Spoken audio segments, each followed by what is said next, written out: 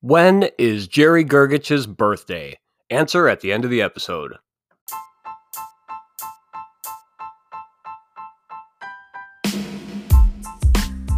I would like to go on record speaking as a citizen of Pawnee. Clothes, treat yourself. Fragrances, treat yourself. Massages, treat yourself. What I said was, give me all the bacon and eggs you have. My mom's Puerto Rican. That's why I'm so lively and colorful. It says you could have network connectivity problems. Jogging is the worst, Chris. I mean, I know it keeps you healthy, but God, at what cost? Dr. Harris, you are literally the meanest person I've ever met. That's Gary, Jerry, Larry, Gergich, Gengerich. I love you and I like you. I love you and I like you. Gobble, gobble, gobble, gobble, gobble, gobble, gobble. Welcome to Citizens of Pawnee, a Parks and Recreation podcast, where I discuss anything and everything from character breakdowns to episode rewatches, as well as some other trivia and tidbits about the show. My name is Brian, and I will be your host. If this is your first time listening to the show, thank you very much. This is episode number 41, being recorded Tuesday, November 23rd, 2021, and today I will be discussing my top 10 favorite one-off guest stars. That's right. Yeah, basically just cameos, but these can only be characters that were in one episode, no more than one episode. If you'd like to contact the show, you can email citizensofpawnee@gmail.com. You can also follow and message the show on Instagram at Citizens of Pawnee Podcast, as well as my other page at Parks Rec Memes. New episodes drop every Wednesday morning and can be heard wherever you find your podcast now. Please remember to rate, review, and subscribe. Share as well while you're at it. So let's get into a little bit of filler. If this is your first episode, filler is exactly what it sounds like. It's just some padding to make my show a little bit longer, and it's just a little section where I can talk about whatever the hell I want that isn't really Parks and Rec related, but I'll make it fast, I promise. So the first thing I wanted to talk about is Parks and Rec related. No, this is my buddy Sasha, who had me on his podcast last week, the Flips and Bumps podcast. He sent me a text earlier today that I thought was kind of interesting. And he was like, hey, did you know in season 1, episode 6 of Parks and Recreation, there's a Bad Religion poster on the wall at the bar. And I don't think I ever noticed that, but Bad Religion is one of my favorite punk bands. So I don't know. I thought that was worth mentioning because it is Parks and Rec related. And so then I texted him back and was like, you know, that might be one of the only like punk references on the show. But then I thought, and it's like, no, there's actually a couple. When I say punk, I mean like, you know, punk music, because they do talk about Sum 41. Who, and all these bands I'm going to mention are different variations of punk, if you will. But Sum 41 is mentioned. I guess you could maybe throw Avril Lavigne in there. She's played Warped Tour. Husker Du. Remember Ben's when him and Tom are the DJs at the prom, and Ben's like, "Oh, how am I going to keep all my Husker Du albums in near mint condition?" Husker Du is like an older punk band from Minnesota, so it makes sense that band likes them. And then and then Sasha also pointed out that there's a poster on the wall from a band called Devachka, who I've never heard of, but they're kind of, he said they're like indie, almost like gypsy punk. He said they're really weird, but anyway, I got tons of content today. That's why I'm bringing this stuff up. My daughter Natalie turned 7 a few days ago. I just wanted to say happy birthday to her. Natalie, I love you. You're never going to listen to the show, but love you, babe. What else we got? So check this out, guys. I was thinking about this. I've had a lot of time to think about stuff because what else? But anyway, so since I got this new puppy, you know, Lucy, and I just have nothing else to talk about my filler segment, usually, I've got a new segment for you when I talk about Lucy, and it is called, you ready? You ready for this? Barks and Recreation.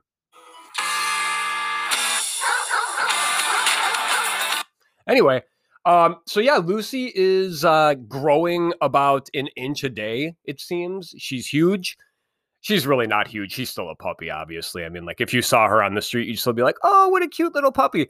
But in the two weeks we've had her, I'm gonna say she's probably, I don't know how you measure or how you like talk about like a dog. If it's like, oh, did she grow when you measure them? Do you measure them by height, like when they're on all fours, or do you measure them like tail to nose?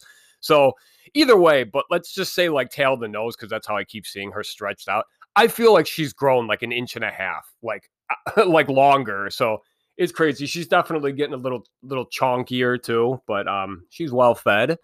And yeah, I'm very excited to see about where this goes, because right now she is driving all of us nuts, but we love her so much. But and this goes without saying, you know, anyone who's ever had a dog or a puppy in their life knows that you cannot leave anything on the floor that isn't like one of their toys or anything that you just do not give a shit about getting destroyed, because shoes, pieces of paper, leaves. But yeah, I mean, it's just it's insane to me. Like every time I turn around, she's got something else in her mouth, and it's like you could just hear like, it's driving me nuts. And then I'm like freaking out because I'm looking, you know, I'm Googling stuff, and it says that because we have a bunch of wood chips in our yard, you know, just in random spots for you know, flowers and whatnot. But she is constantly running over and trying to eat wood chips. And then I'm looking it up, and they're like, no, actually, you probably shouldn't let them eat those because, well, one, they're treated, you know, like a lot. If they're not natural wood chips, they're usually a different color, so they had to have been painted or colored. That's not as big a deal because I guess a lot of the chemicals, whatever was on there, will just wear off after all the, you know, just being weathered. But you have to worry about, you know, little pieces, splinters, whatnot breaking off and just getting stuck in their mouth. So just in case you didn't know that, keep your dogs away from the wood chips. What else we got here? Oh, so let's talk about the Mindy Project real quick. I'm going to take a break for the Mindy Project. That was a new one I was watching. I like the show a lot. I really do, but I'm just not feeling it like I was the other ones. I've actually already started going back and watching season 6 of Community. You guessed it. I'm not going to talk about Community, though. What I do want to talk about is a show that I brought up last week, and that's the Handmaid's Tale, which is on Hulu, starring Elizabeth Moss. Sorry, last week I know I said Kate Moss. Big difference. So this show is fantastic. I did say last week that I was kind of liking it, but it's really slow, and there's a lot of slow motion and stuff like that. That is all true, but this show is fantastic. I mean, Elizabeth Moss is so good in her role of basically, you know, like just again, I used the word slave last week. I didn't mean to be insensitive. I don't know if anyone or the comparison, but I mean it kind of is, because these women they're beaten, they're tortured, they're forced into labor camps, you know, and they're even the ones that they use for specifically for breeding. And I mean, it's horrifying. Like I'm not, well, I might give away a couple spoilers. They're on season 4 now. I'm on season 2. So if you're interested, well, you know what though, even if I give away spoilers, by the time anyone gets around to watching the show, you might have forgotten them by now or by then. But it's just, yeah, it's a really bleak, the show there for every, let's say for every one good thing that happens on the show, like a moment where you smile or where you feel like happy, there's at least 10 awful things that happen. And I mean like awful things. I mean, this show is just, because again, it takes place in the future. I don't know how far in the future, but not that far in the future, because there's still so many things that are relevant to now. So that makes it even creepier. But yeah, there's like a religious group kind of took over the government, and they made it where all the women they're not even like second class citizens. They're like 8th, 9th, 10th class citizen. And the thing about this show that like I kind of realized with like this kind of new system where they've divided everyone, they don't focus on racism in this show. So that's kind of nice, actually, that you don't see that in this future, at least. Yeah, it's kind of nice that everyone's just decided that the women all suck. I love women, don't get me wrong.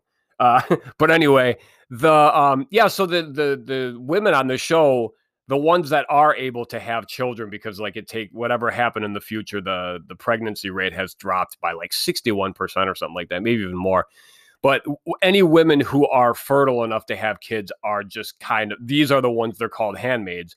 They are a servant to a family, and once a month they are, for lack of a better word, raped by their house commander, which is the man. And it's purely like a weird, creepy sexual thing where the wife of the commander, and it's because this is the wife, but they can't have kids themselves.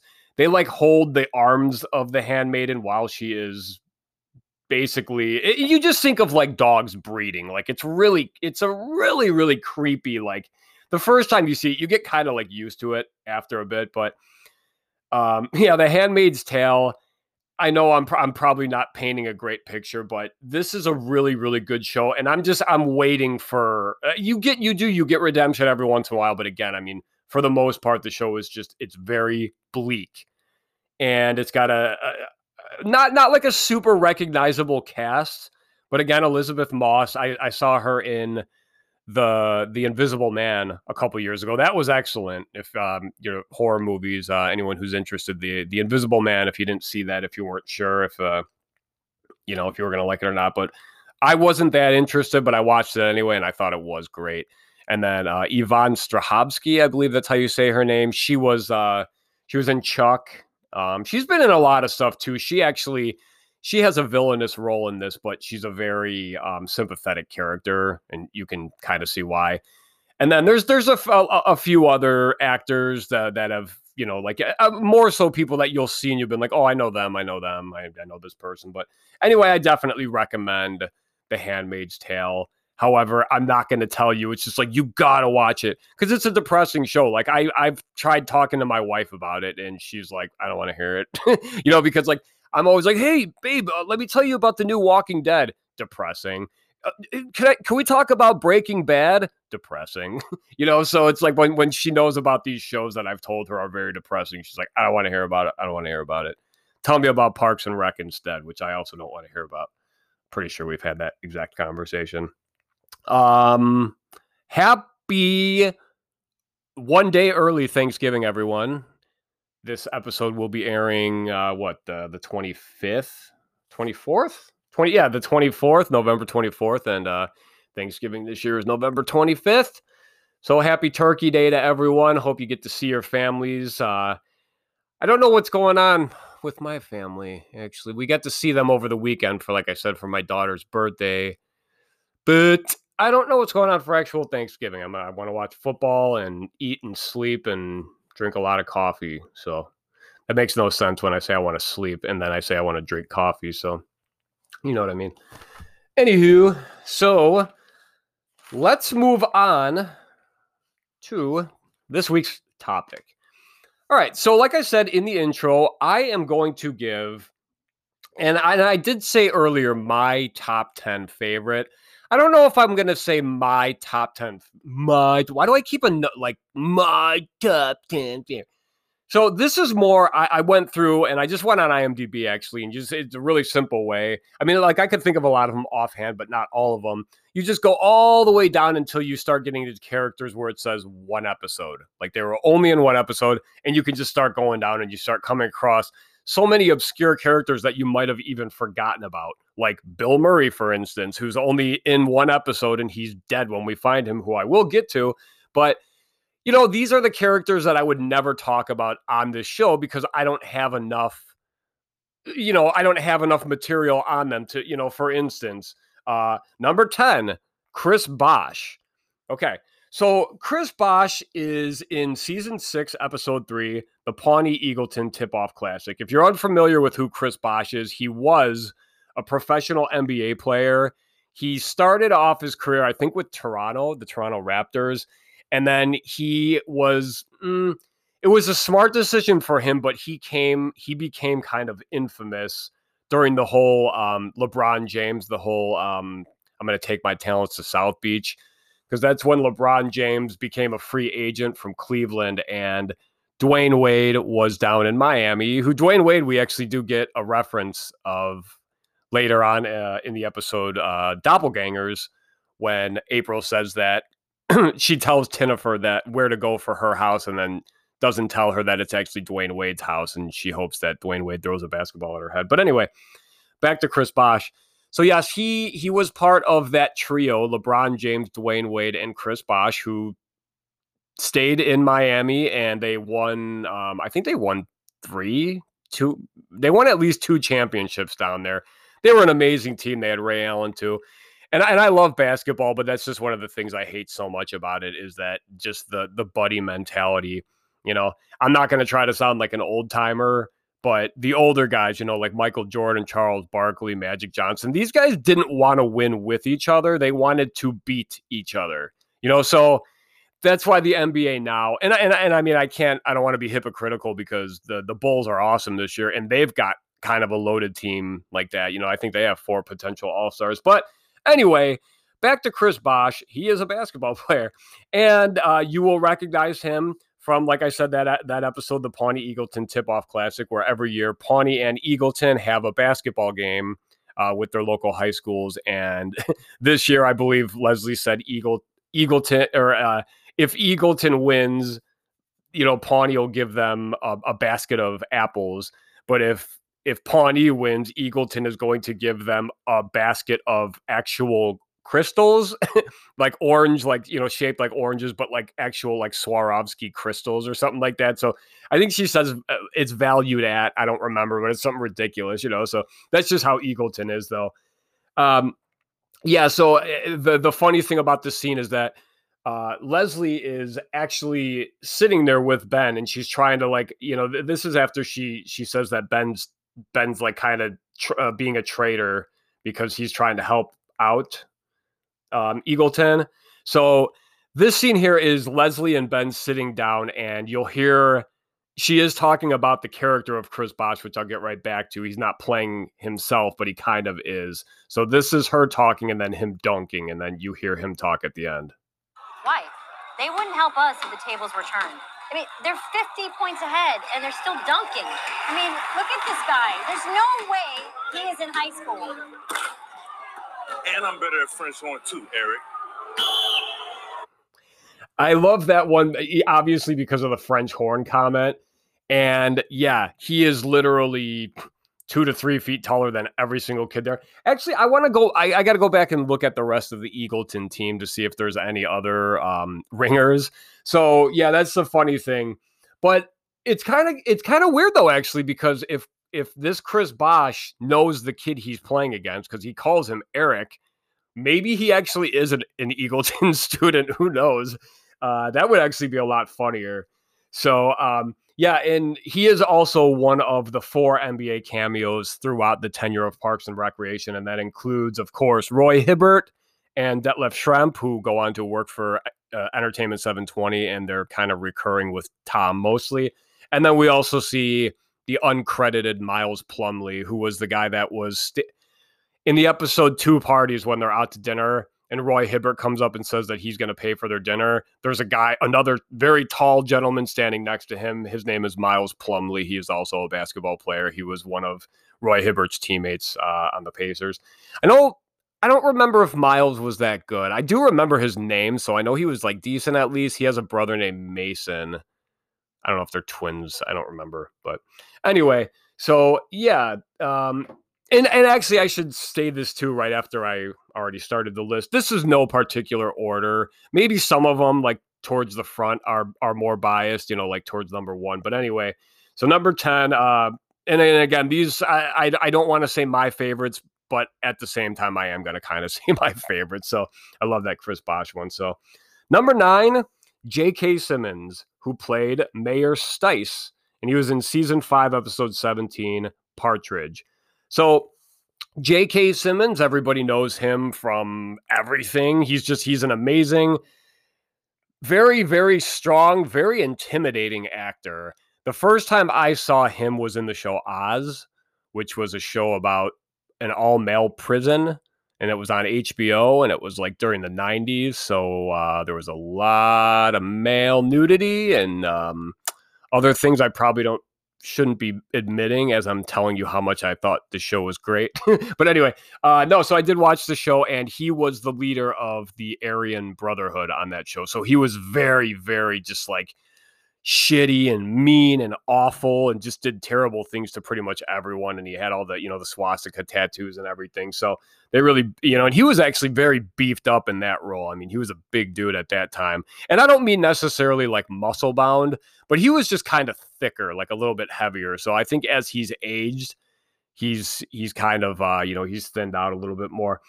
But anyway, he invites Ben Wyatt back to Partridge, Minnesota, because he wants to give him a key to the city. And as you'll recall, Ben Wyatt bankrupted this city when he tried making Icetown, which was the winter sports complex that failed miserably. So he has made it clear many times that Ben can never get over this. So that he's probably terrified going back home to Partridge, Minnesota. However, he's being told that he's given a key to the city, which when you find out what happens, which is they totally screw Ben over and it was all a prank. I don't know why he thought he'd be getting a key to the city I believe there's a reason why they tell him so that he would fall for it. But you got to think, actually, I don't know, maybe Ben wouldn't be smart enough not to fall for it. Because if you remember, I forgot the episode, but he did get called into Tom's office when Tom texted him and said that Michael Stipe was there. Michael Stipe being the lead singer of R.E.M. So, yeah, you remember he walks in, he's like, so Michael Stipe's not here. He's like, no. Tom says no, and then he gives Andy the bag of Skittles. He's like, oh, how come he got his thing? So anyway, the whole reason for him inviting him out, though, like I said, was to embarrass him. And what happens while they are out there, Ben mysteriously gets a kidney stone. So he drops to the ground when he's in, and we meet Ben's sister here as well. Her name's Stephanie Wyatt. We meet her for the first and only time in this episode. But so Ben drops to his knees and he's just like, oh my God, I think I'm giving birth. So when Leslie goes and talks to Mayor Stice, at first they think it's like, oh, how convenient. Like they think that Ben Wyatt's like he wimped out of it. And Leslie shows him footage of him in the hospital. She's like, no, look, I mean, like literally. And this is one of the greatest scenes with Ben when he's drugged up on like the morphine, how he talks to Leslie. It is just so incredible. I'm not going to get into that. But so obviously Mayor Stice is very pissed off and he's like, okay, well, I guess you can, he tells Leslie she can accept the award. So she goes up on stage, she gives like a quick little speech, and then there's a little box that they gave him, a nice wooden box with a latch on it. So she opens it up and just water pours out of it. And everyone starts laughing, and she's like, okay, but there's an imprint of a key. So obviously it was an ice key and it melted, which was actually really clever and really funny. But, of course, Leslie's pissed off and she's just like, you know what, he's better than all of you. And then the townspeople, it seems like they're just as dumb in Partridge, Minnesota as they are in Pawnee, because they start yelling back about all the famous people from Partridge after Leslie says that the town sucks. And they're like, Judy Garland lived here. She's like, oh my God, Judy Garland lived here? She's like, well, no, but she came through here once, so it was nice with the parallels there from the two towns that Ben and Leslie are from, that they might be equally as stupid. Okay, so then, so obviously Ben doesn't go to this ceremony, so he's not embarrassed. However, when he comes to at the end, Leslie tells him what happened. She's like, oh, you know what, don't worry about it. Let's not talk about it. So then he knew from her context clues, he's like, it was a prank, wasn't it? And she's like, yeah. So they go to Mayor Stice's office. And Leslie she brings Ben with kind of to like explain what happened. And Ben's still a little, he's still a little under the medicine there. So he's still being freaky and weird. And Mayor Stice actually admits to Leslie that he's been getting like he's had a lot of bad press lately. So he thought bringing Wyatt in and just bashing him would be easy, good, easy publicity for him. So obviously they are still bitter towards Ben, but this isn't like something that's been harboring like, oh my God, Ben Wyatt has destroyed our lives. Again, like he said, he's like, well, I just figured bringing Ben Wyatt back, it would probably get everyone like the fire stoked again, and everyone would remember how much they hate him. But so number 8, Jonathan Banks, who plays Steve Wyatt. Speaking of Ben Wyatt.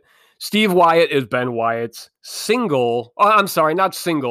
divorced father from his mother, Julia. And Steve is actually, when he shows up in the episode, season 5, episode 6, Ben's parents, he shows up with his new girlfriend played by, and I am so sorry, I do not know how to pronounce her name, but I'm going to say Kulap Vilaysack. That's the closest I can come. I apologize if because I know you're listening, Miss Vilaysack. But anyway, she's Ben's dad's much younger girlfriend. I mean, like, we're talking like at least 20 to 30 years younger. And we find out that she is pregnant with Ben's future stepbrother, which I actually brought him up last week in the kind of dropped like Parks and Rec mysteries, I believe I coined it. But yeah, things that we never really got to find out about, and one of them was Ben's stepbrother, which again, though, I forgot about that. Literally, I forgot about that. Probably when the next episode started, it was like, oh, Ben's got a stepbrother, so I didn't think it was that significant. But anyway, Jonathan Banks is Ben's very grouchy father, and he plays this similar character on Community, Breaking Bad, Better Call Saul, pretty much the shows that I've talked about that I've seen him in. He's just a very old curmudgeon kind of, but he's very clever, and he's just a really, really funny character for someone who you don't expect to get that kind of performance. Like in Breaking Bad and Better Call Saul, it's more sarcasm, but on this episode of Parks, I mean, he's just like a hilarious like jerk. And then on Community, I mean, you get to see his comedic chops, which I didn't expect him to have. When I saw him on Community, it was just like, oh my God, Mike Ehrmantraut, that's his name from Breaking Bad, and he's like a hitman on that show, basically. So it's weird seeing him in a comedic role after he brutally murders a lot of people in Breaking Bad and even Better Call Saul. But yeah, he is, like I said, him and Ben's mom are divorced, and they do not like each other at all, as you hear Ben say. He's like, my parents have been divorced for 30 years and they're still not, or he's like, my parents got divorced when I was 12, and then 10 years later, they are still happily divorced. And another one of his amazing lines is because Leslie says to Ben earlier in the episode, she's setting up for the party, and this is where they're meeting for the engagement party, and Leslie has red vines set up around the house, red vines being like the licorice. And Ben says, he's like, no. He's like, my dad's going to hate that. We're a Twizzlers family. So sure enough, later when Leslie presents them to him, she puts a little cup in front. She's like, would you like some Twizzlers? And she's like, would you like some red vines? And he just slowly and shittily, whatever, says to her, he's like, we're a Twizzlers family. And it's so good because it's it sounds like such a kind of dumb line, but it's, we're a Twizzlers family. Number 7 is going to go to Will Arnett, who plays Chris in season 2, episode 13, The Setup. If you will remember, Chris, we don't know his last name. He is one of Ann Perkins's co-workers, and she sets him up on a blind date with Leslie because her other friend Justin at this point, who Leslie goes on to date after this, but he's introduced as Ann's lawyer friend, and you find out that Ann still she doesn't have a crush on him, but as Mark Brendanawicz says, she's saving him because she doesn't want to set him up with Leslie just in case something does happen there. She always wants to keep him on like the back burner in case she ever, it's one of those like, oh, if I'm 40 years old and I'm still not married, or hey, if we're both 40 and we're not married. So I really think that's, because Mark figures that out by the way she treats him, Justin, and the fact that him and Leslie seem to be hitting it off right away, but Ann doesn't hook them up on a blind date. Instead, she hooks him up with this guy named Chris, who is an MRI technician at the hospital that Ann works at. And so they go out on a blind date. And this is funny, too, because Will Arnett and Amy Poehler were married at the time. Actually, I'm not positive if they were married yet. I know they met, or maybe they met on the set of Parks and Rec. I should have looked this up. Either way, they got married at some point. So they were very close, which made it even funnier how awkward this whole date was.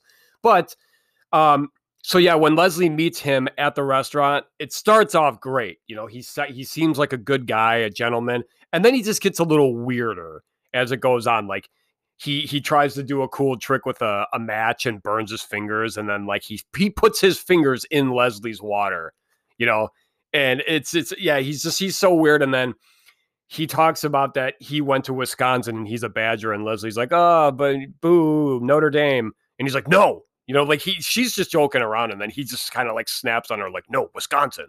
She's like, oh, okay, whatever. So anyway, it's just like a really, really awkward but hilarious dinner date. And he's trying to like tell her, you know, like, oh, it's just amazing what stuff's made up of. I'm trying to do my Will Arnett voice, but not really. But he's like, yeah, look at like this bread, you know, like, I mean, like, how do we know what this bread is even made of? And Leslie's like, well, it's bread. And, you know, like, and she like kind of kills his whole, like, he's trying to sound smart, like, and, you know, like, is everything's matter. And no. And she just rips the bread open. She's like, look, it's more bread. That's what's inside of the bread. It's more bread, you know? So anyway, Will Arnett, though, or I should say, I guess it's weird because I don't have a last name for this Chris character, but Chris, though, he does make he makes a prediction, actually, that a lot of Parks and most like hardcore Parks and Rec fans are familiar with. And I'm going to describe it first, then I'll play it for you. Actually, you know what? I'll just play this first part here. You never had any kids, right, Leslie? No. You got a great oven. Okay, time to go. You got ample room in there. Honestly, if you wanted to, you could go triplets right off the bat, Leslie. You got a big industrial-sized oven. So the thing there, and if you're confused about why they would be talking about this, it's because while on or during their first date, after, you know, and Leslie knows he's an MRI technician, but he's like, you want to do one? You want to do one for free? So he brings her to the office or back to the hospital and gives her an MRI, which he ends up charging her for at the end. Because, yeah, he's just like a scumbag character. But anyway, so in that clip I just played for you, that is him. And she's in the MRI machine and he's looking at her scans. And that's when he says to her, you could have triplets off the first bet, right off the, you know, like first try.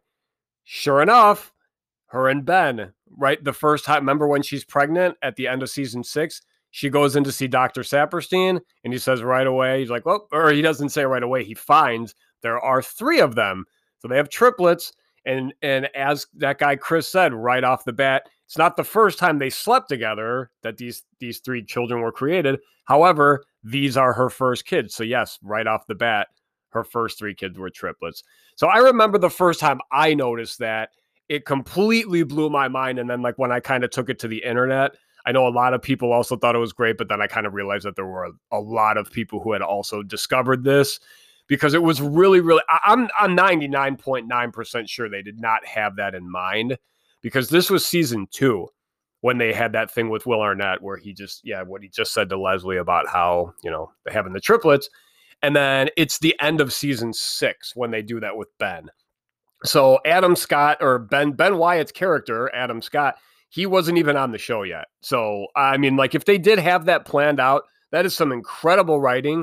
It's incredible writing either way that they brought it back. But yeah, I love that. And that's one of my favorite moments in the show. Number 6.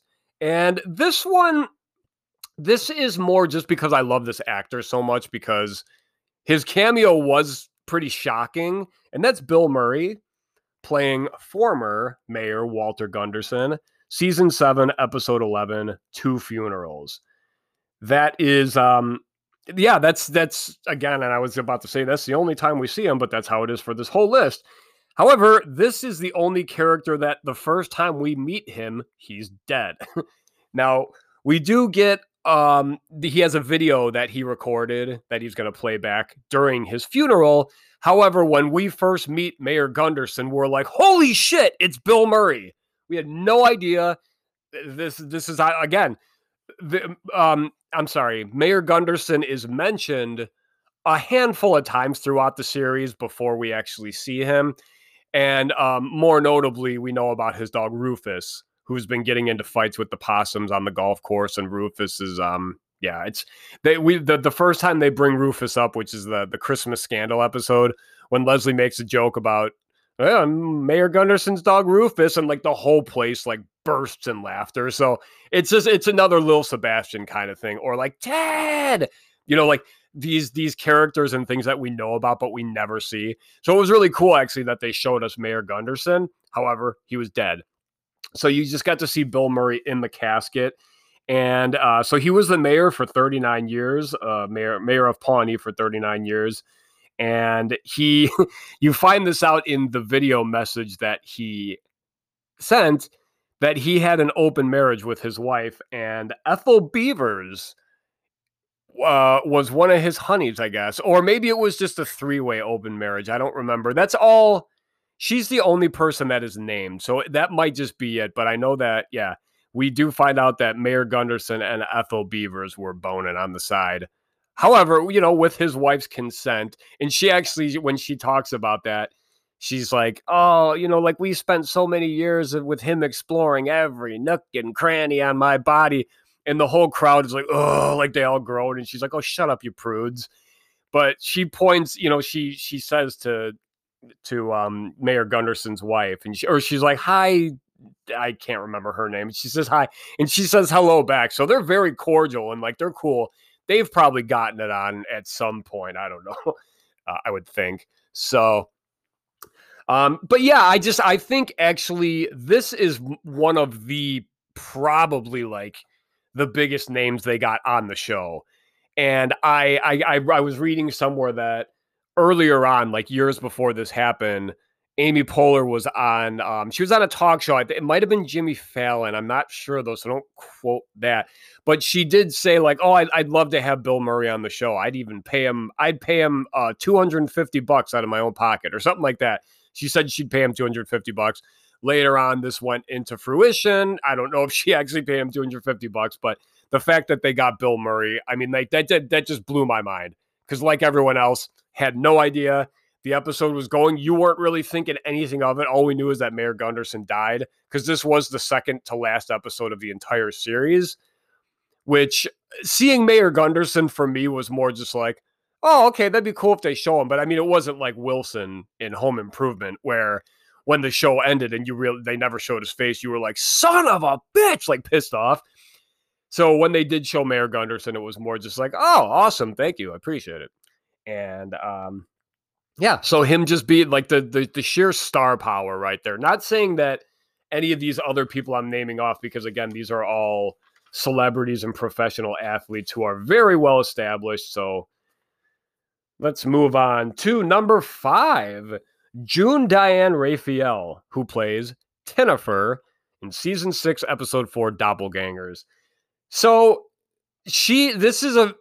I feel like this is one of the characters that stands out a lot more. One, because she's a woman, and truth be told, most of my list, I mean, I believe she's the only woman on the list, and that's not me being like, oh, the women aren't funny. There's just a lot more male celebrities on this show.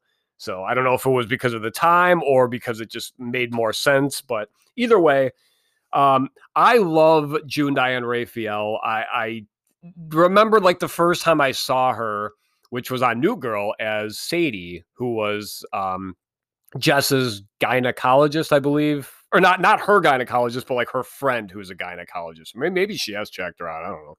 But anyway, that was the first time I saw her. And she has like a distinct look, because she kind of has like a little bit of a gap in between her two front teeth. It's nothing like bad. I mean, like, but it's there. And yeah, so I remember like recognizing her. And then even when I saw her on Parks and Rec, it was like, oh, there's what the hell is her name?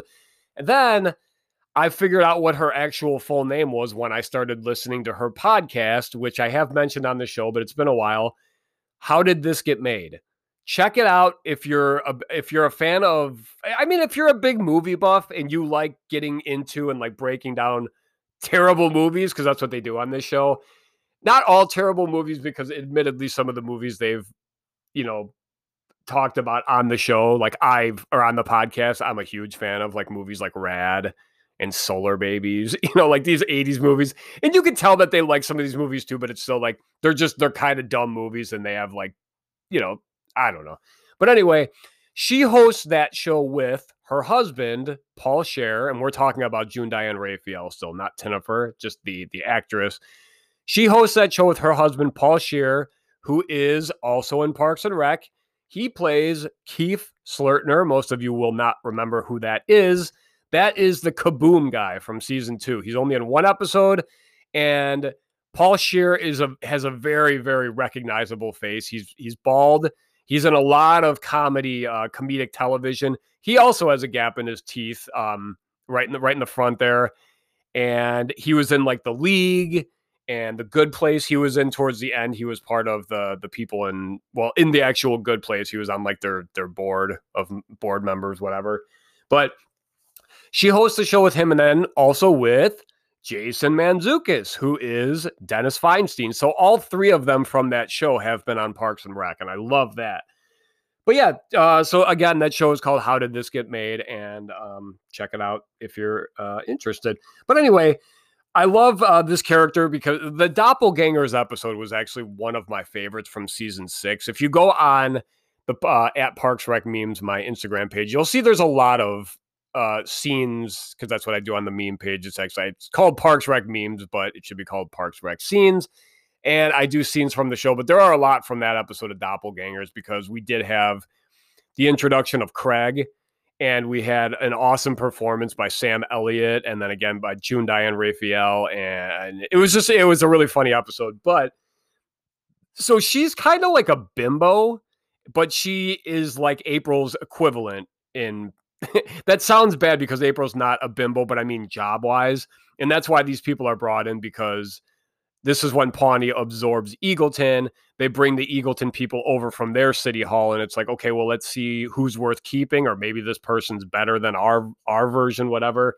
So I just love that the episode's called Doppelgangers. I thought that was really, really clever because it's like their Pawnee versions. So she's clearly like just kind of like an airhead. She takes tons of pills. Her husband's in prison. She's just like, she's really into her spin classes and her yoga instructors and all that kind of stuff. And yeah, there's a part where she actually stops April talking, and she's like, oh, it's Xanax o'clock, and just pulls out a little zipper bag and just takes a Xanax, apparently. And you find out that, April, which I love because she just adapts immediately. She starts talking in the Valley Girl voice, like the kind of ditzy airhead voice that Tinnifer has. And if you're confused by the name Tinnifer, yes, her name used to be Jennifer, and she rebranded herself as Tinnifer for some reason. And there it is, Tynnnyfer, Tinnifer.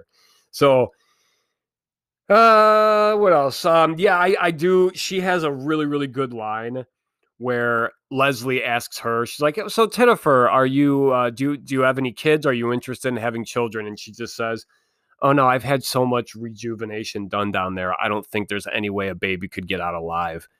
And the way that Leslie reacts, it's so good. And again, I love June Diane Raphael, and this character of Tinnifer is one of my favorite, female cameos, if you will. So moving on to number 4, Questlove, who plays Lavandrius Meagle, season 7, episode 7, Donna and Joe. Again, another one. And I should have said it beforehand with these.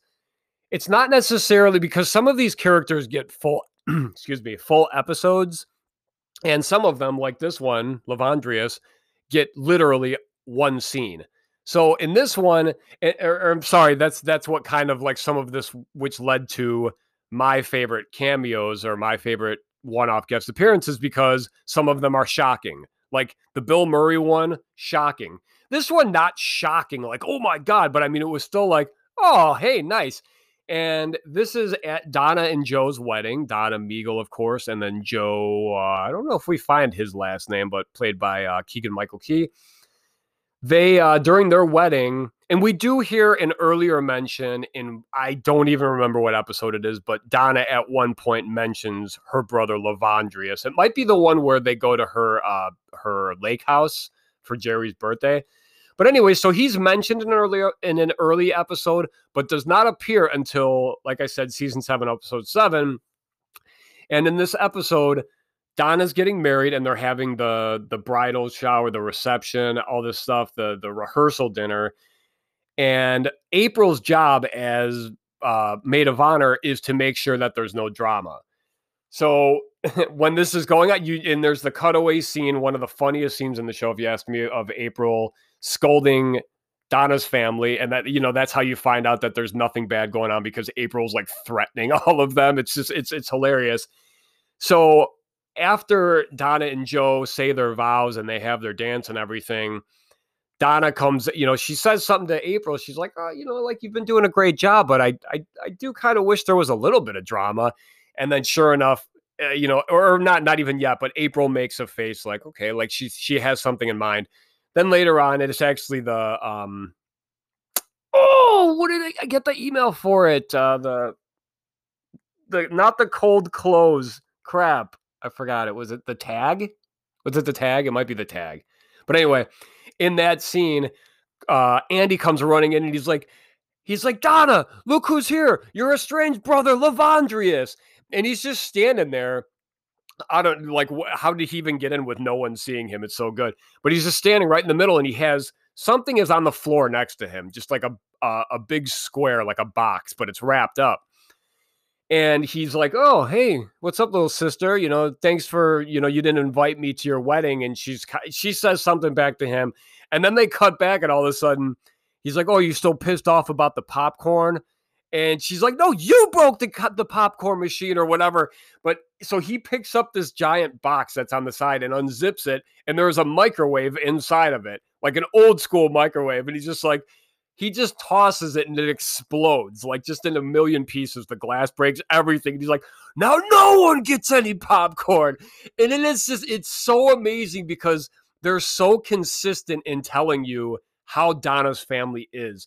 Like the episode where she just has the quick, I think they're called quick cuts. I'm learning a little more about the show, listening to Parks and Recollection, a new podcast starring Rob Lowe and Alan Yang. Find it on Spotify. Anyway, but yeah, so I am finding or hearing more show lingo, I guess. So yeah, I think it is quick cuts, like the part where they show Donna where she's giving the examples about like how terrible her family is. Like one of them, no more than 2 or 3 Migos can fly on an international flight at the same time. Her grandpa wrote her cousin out of his will because she forgot to use a coaster. Like just talking about how petty her family is. So I love that they kept up with that for the whole episode. And then, yeah, because another, at the rehearsal dinner the night before, 2 of her uncles or cousins, probably cousins, are arguing over who had high score on like the Donkey Kong or Pac-Man game or whatever. And then the other one unplugged it, I guess, right before the other one could beat his high score. So it's so good. And I just love the consistency there, because obviously this was a full episode where you're supposed to see that Donna's family just doesn't get along and they're kind of, they're angsty towards each other. But this was brought up so much earlier in like season 3 or 4, whatever it was. So I just that was a great running joke, actually, just Donna's crazy family. So moving on to number 3, Will Forte, who plays Kelly Larson in season 3, episode 3, Time Capsule. So if you will recall, Will Forte, he comes into Leslie's office and he has a great line where, first he tells her, he's like, hi, my name's Kelly Larson. I've been writing to you about about the time capsule. And Leslie says, oh, I thought you'd be younger and a girl. And he's like, with Will Forte's hilarious voice, he's like, well, no, I'm older and a boy. That wasn't a great one, but so in this episode, he comes in and Pawnee is digging a time capsule. So they're trying to figure out what kind of stuff to put in there. He wants to put in a copy of the book Twilight, which when you watch the episode at first, it's like, okay, this just seems kind of like why did they specifically pick the book Twilight? It was probably just very popular for its time. I should have done a deep dive to check. It wouldn't even be a deep dive. It would just be looking at when Twilight came out and seeing when this episode came out. But anyway, so You do find out, though, that he is trying to get this book in there because he has a kind of a strained relationship with his daughter because he and his wife are separated or they're divorced. And he thought that, and his daughter's a huge Twilight fan, so he thought maybe getting the book in the time capsule would get her to, like, you know, that would be like his redemption for the daughter to make her like him more than the mom. But anyway, so he comes in and he tells Leslie what he wants. She's like, no, I'm sorry, we're not putting that in. And then she, like, it gets weird where he just keeps going with it. And she's like, I'm sorry, I'm going to have to ask you to leave. Like, when it gets to that, that means things got awkward. So he refuses to leave and ends up pulling a set of handcuffs out and just chains himself to like a water pipe that's in Leslie's office. So she's just like, you got to be kidding me, you know, but like, you know how Leslie is, just like, whatever, fine, stay in my office. I don't care. She's like, you know, she thinks she's going to outlast him. And then she's doing the talking head where to us, telling us, well, he's not going to be able to last that long. He's going to have to go to the bathroom at some point. And then you see him pulling out like a little bucket or a jar, or no, she says something about how he's going to have to eat. And then he pulls a lunch bag out. But then like the next morning, there's an implication that he peed in the office. And also what's funny is that when Leslie comes in the next day, he's chained to a different pipe. So he's got the key on him, which they can probably get from him. But I think it's Leslie more just like, you know what? I'm not even going to waste my time with this guy. I'm going to let him sit here. And I think they make a joke, or Ron says something like, we don't negotiate with terrorists, you know?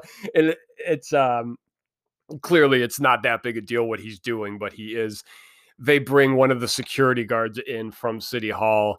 And he's like, oh, you think I'm going to get scared of your jackbooted stormtroopers? And they show the guy, and he's like an 80-year-old man. And he's just like, huh? You know? So he is also very funny in the episode because he gets Tom hooked on Twilight. And he also, when they're at when he finally unhooks himself and they go to because Leslie figures the whole thing out because she actually just looks in the book he's trying to give to her. And right in the opening, it says to Catherine or whatever, and then she puts two and two together and she's like, this is your daughter's book, isn't it? And then he explains, you know, what he's trying to do. So Leslie kind of reasons with him a little bit. She's like, all right, well, let's go to this town hall meeting and let's see what happens. So he's very funny in that scene too, because he wants his Twilight book so bad, but he's so against so many other people's like irrational ideas, probably because he just thinks, you know, like the guy Chance, the one that's always like, your daughter is an idiot. Your daughter, that guy, he wants to put like his cat Turnip or the ashes of his cat Turnip. And he's like, no, we're not doing Turnip. So I think he's insulted that these people want to put such stupid things in with Twilight, which is another stupid thing. I don't mean it like that. I'm not judging the book. I haven't read it. I haven't seen the movies, but something so like non-important as far as a time capsule that it's like, we got to put Twilight in. So he's offended, I think, that anyone else wants to put this in with what he feels is a really, really important entry into the time capsule. So, yeah, Will Forte, loved you there, bud. Number 2, Andy Samberg, who plays Carl Lorthner in Season 2, Episode 19, Park Safety. So Carl is a member of the park's security. He's a park ranger. So he's a member of the Pawnee Park Security. I don't know, regiment. I don't know, whatever. He is a huge fan of Avatar. He's extremely loud. He is the one who actually sees Jerry, which it almost becomes a scandal, but they're able to kind of get him not, you know, to stay quiet. Jerry claims in this episode, the episode Park Safety, so what I'm talking about, obviously, Jerry claims to have been mugged when he was supposed to be refilling the hummingbird feeders, and he comes in with a broken arm, or they show up at the hospital and he says he was mugged, and then you find out that Carl Lorthner, he actually has footage of what actually happened to Jerry, which was him bending over to pick up a burrito that he dropped and then falling into the creek and smacking his shoulder, dislocating it. So, so he actually has that information kind of tucked away. And it's almost a little sad actually, because like, you know that his character knows people don't really like him. And that's why he's kind of holding this on Leslie. He's like, well, you know, like you guys think I'm a joke and everything, and and she's able to talk with him and just be like, please, could you please not show everyone what, so in the end, he's cool with her, he ends up not showing it, but he's, like I said, he is extremely loud. So here's his intro. Leslie Knope. Hey, Carl. What's up, pencil pushers? Haverford, good to see you, man. Is it hot in here? I feel hot. Are you guys hot? How you guys doing? I'm good. You guys got any snacks? Carl is the head of all outdoor security. Why was he transferred from his indoor desk job, you ask? Listen. Hey, Leslie, have you seen Avatar? I never saw Avatar. I wanted to read the book first, but then I realized there's no... And that is Tom opening and closing a door, so that's why his voice got louder.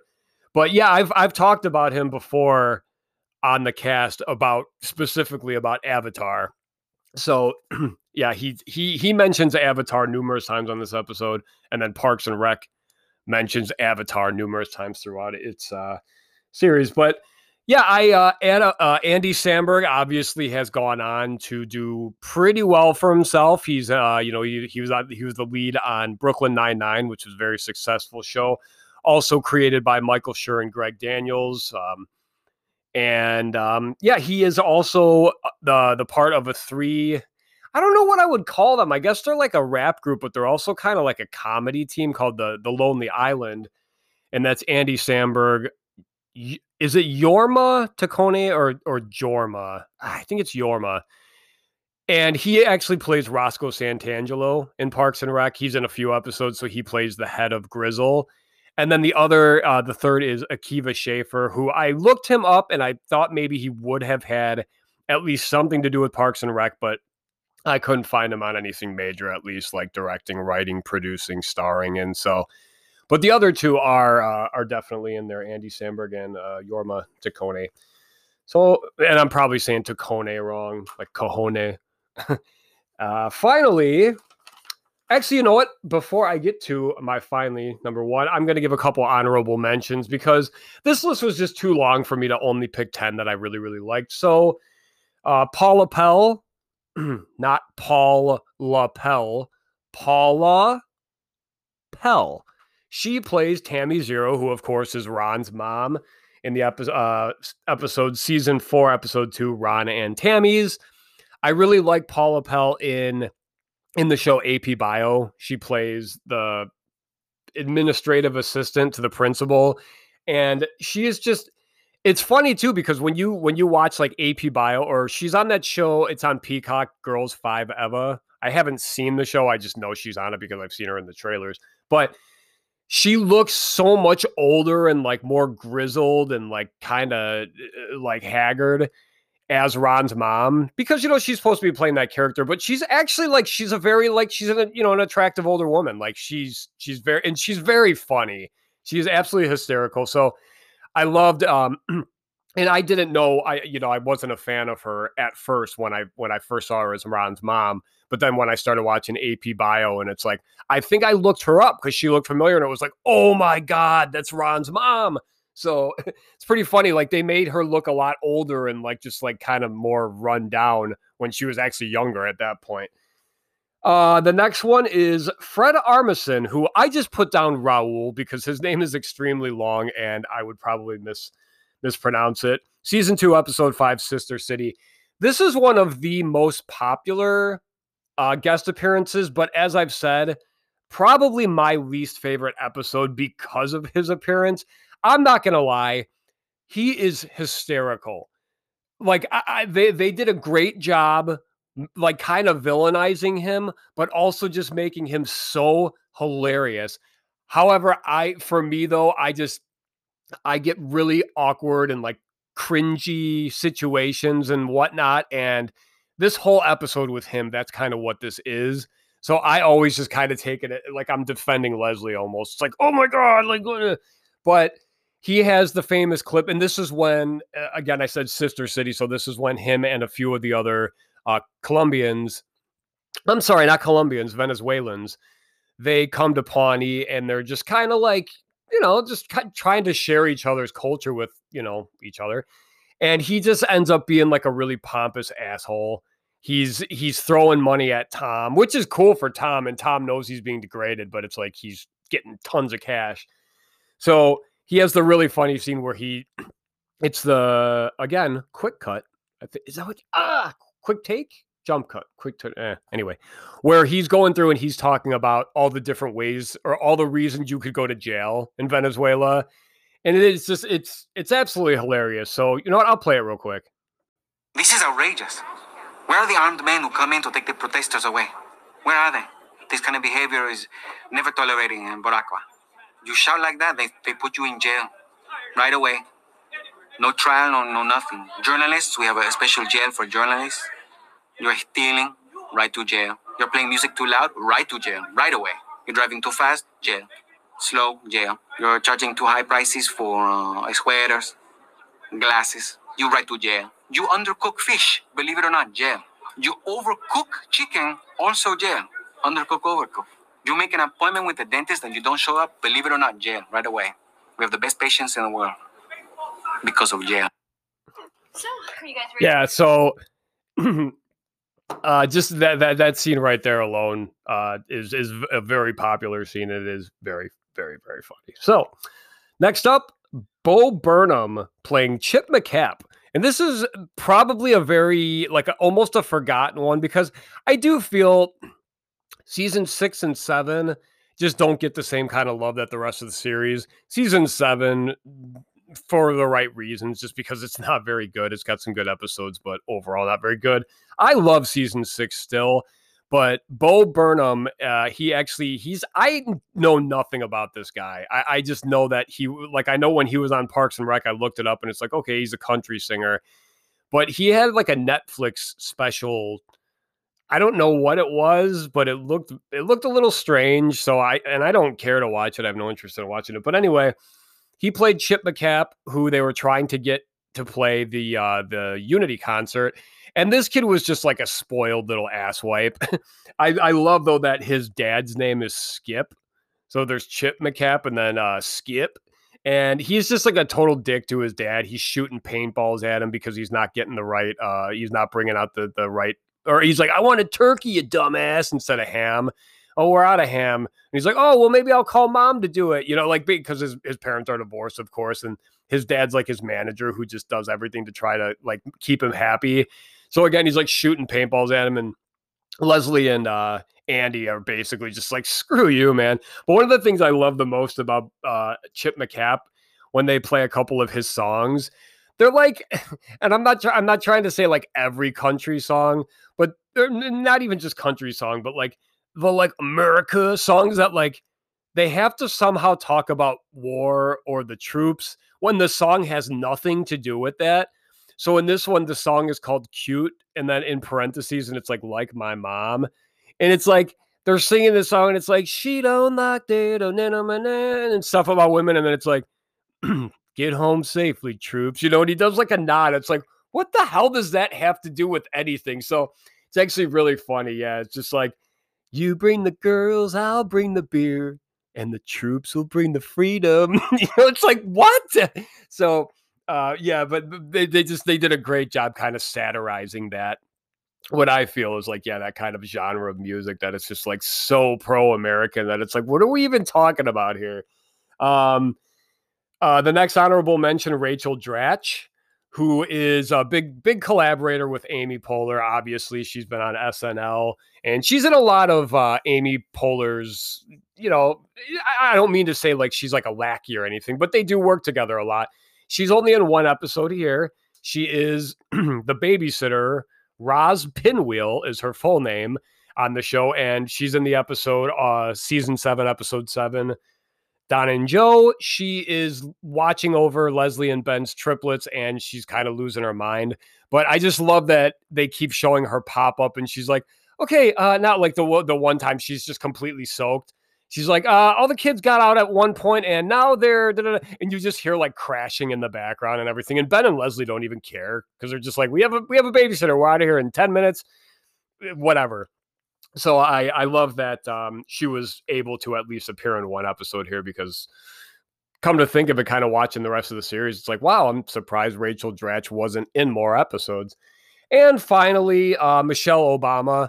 This was another like, wow, just like it was a good poll. And I love that they, this wasn't like the Joe Biden thing because she didn't, she talked about Michelle Obama a couple times, but just the fact that she got, when Leslie gets to meet her idols, and I know like a lot of people are going to hear this and be like, oh, F that, like F Obama, whatever.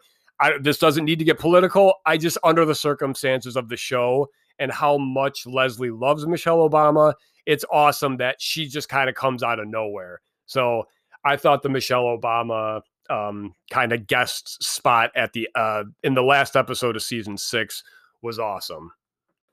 Okay, and then coming in at number 1, this actually is more of a personal favorite. I've mentioned it before, and that is Dax Shepard playing Hank Montauk in the episode, season 7, episode 5, Grizzlebox. So he plays the manager of the TV station that Andy's Johnny Karate show airs on.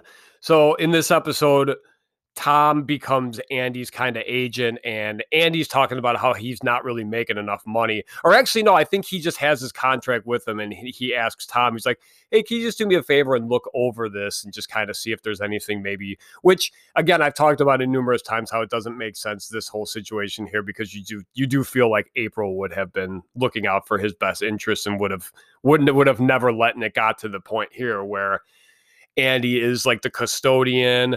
He picks everyone up and drops everyone else off. He writes, directs, and all this stuff for the episode, and he gets paid like $100 a week. So Tom notices this, and he's like, let's go check it out. So they go and talk to Hank Montauk, who this guy is like, he's like hot shit in Pawnee or wherever the heck they are. But one of my favorite lines is this one here with him. He's making the biggest mistake of his life. He's walking out on Hank Montauk. I have 6 Lower Great Lakes Emmy Awards. I once sat in the original Batmobile. James Woods follows my niece on Twitter. Yeah. So that's after Andy tells him basically, if you don't change my contract, I'm going to walk. So I just love the confidence there. And then the fact that, James Woods follows my niece on Twitter. That's how popular he is, that his wife is followed by James Woods. I love that James Woods has become like a punchline in so many TV shows, like in Family Guy. Actually, I think he plays himself in Family Guy. So he's in on the joke, but it's so pretty funny. And then the thing I like about this appearance by Dax Shepard is that this is another celebrity couple that we have had in Parks and Recreation. He, of course, is married to Kristen Bell, who plays Ingrid DeForest, which is the Eagletonian woman who takes over Leslie's seat on City Council. And also everyone in the world knows who Kristen Bell is because she's in Frozen and The Good Place. And she's just an awesome actor, and I love her. She's great. So anyway, that is my list of the top 10, in my opinion, with some honorable mentions. The one-off guests, the characters that were only in one episode and no more. They may have been mentioned in a couple others, but they only appeared in one. And that's actually going to wrap up this episode. Thank you so much for hanging out and listening. Remember, if you'd like to contact the show, citizensofpawnee@gmail.com is how you can reach me. You can also like and follow on Instagram at Citizens of Pawnee Podcast and at Parks Rec Memes. New episodes drop every Wednesday morning and can be heard wherever you get your podcast now. Please subscribe if you haven't already. So again, thank you for listening to Citizens of Pawnee, a Parks and Recreation podcast. My name is Brian, and I'll see you at the newly reopened and renovated Mulligan Steakhouse next Wednesday. Jerry's birthday is February 29th, Leap Year Day.